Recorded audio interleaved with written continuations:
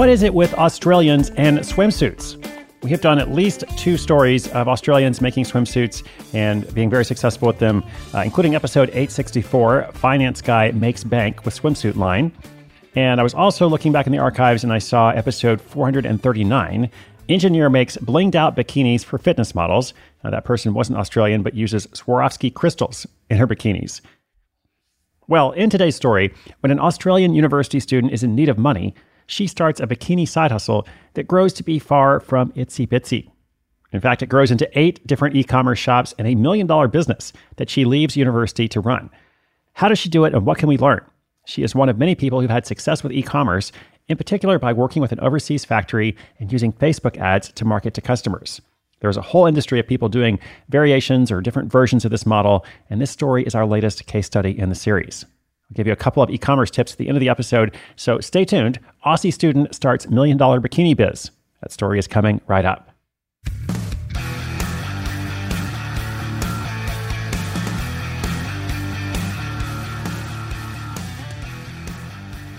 Anna Gavia was working her way through university in Australia.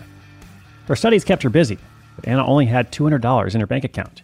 She needed to find a way to make more money, and fast.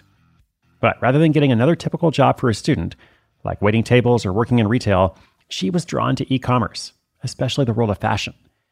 Although she had no experience in entrepreneurship, she was excited about the idea of starting her own business.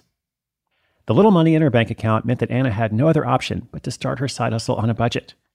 So, even though she was interested in fashion, she learned through research that to produce just one dress, it could cost close to $50. That would be 1/4 of the total money she had.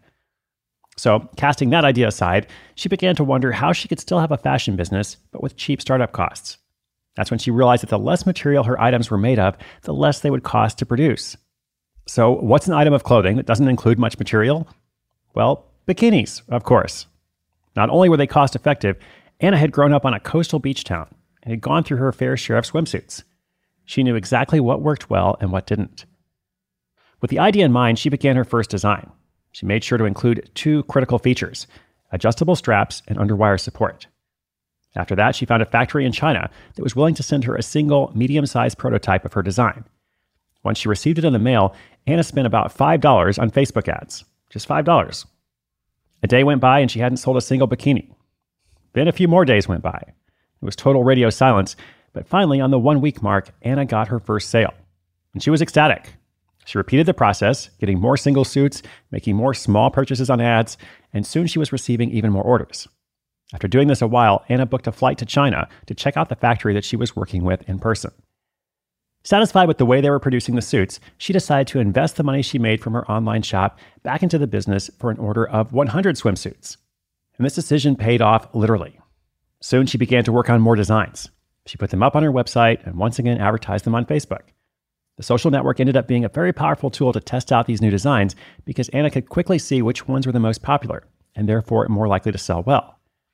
This was especially important because with such a small budget, she had to be conscientious about where to invest her money.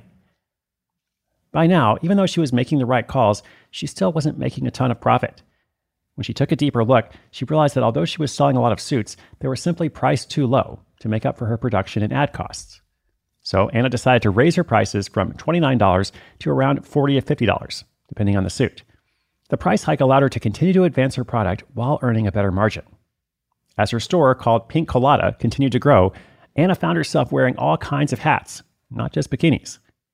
She was a designer, photographer, marketer, bookkeeper, and more, describing it all as a beautiful struggle. Rather than become overwhelmed by all the new roles she now had to fill, she looked at it as a puzzle and relished in learning all kinds of valuable skills. Eventually, Pink Colada became too big for Anna to run while attending school, so she put her studies on hold to pursue the business full-time. Although she originally set out to find a way to make money on the side while at university, her store exceeded her expectations and became her main career. Over the past 2 years, Anna has grown Pink Colada into $1 million business. She dove into the world of entrepreneurship headfirst without much money or experience, and by taking action without overthinking, she was able to create an online store and course correct along the way.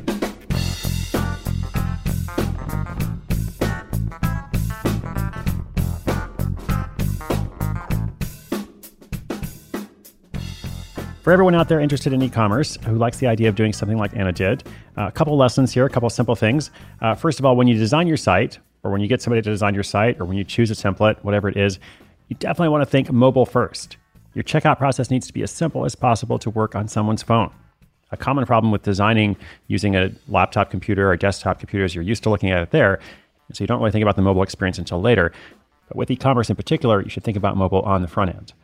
Now, next, for e-commerce, you want to highlight promotions and make them obvious. If you go to a fashion website, almost always, if it is well done, you're going to see a big pop-up, a big banner, a big display that's like, this is what is 25% off. This is what is on sale. This is what is limited quantity. This is what is new. This is what is trending, and so on. Just make it really obvious, make it exciting, make it seem like it's something special. Now, also, you probably know about collecting email addresses, which is good. You should do whatever you can to collect email addresses.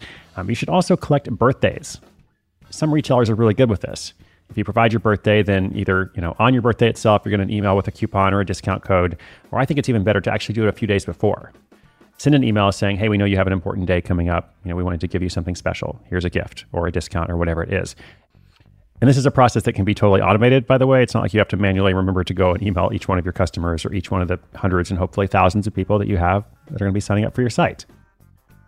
Also, speaking of giveaways, I was doing some reading to see what some other small retailers, just individual e-commerce merchants were doing, trying to learn from sites like Amazon and Sephora and other really big retailers. And I came across this example of someone who was inspired by Sephora, because if you go to Sephora.com and you're buying some products there or just looking at the process, they do a good job of offering you free samples, which you can choose and select with your checkout process. So this retailer decided to do the same kind of thing. They were selling beach blankets, and they gave away meditation bracelets with a bundle deal. And the cost was so low that price-wise, it was like giving a small discount. And people really wanted that free product. They wanted that meditation bracelet. So they would buy a bundle deal with 3 blankets just to get it. So ask yourself, is there something I can do with giveaways or freebies or incentives or bundles or similar? We'll put some more tips up on the show notes page. Thank you for listening as always. That show notes page is sidehustleschool.com/979. I'll be back tomorrow. Much more is coming up, including a weekly recap as we advance toward episode 1000. That's right. It's coming up, my friends. My name is Chris Guillebeau. This is Side Hustle School.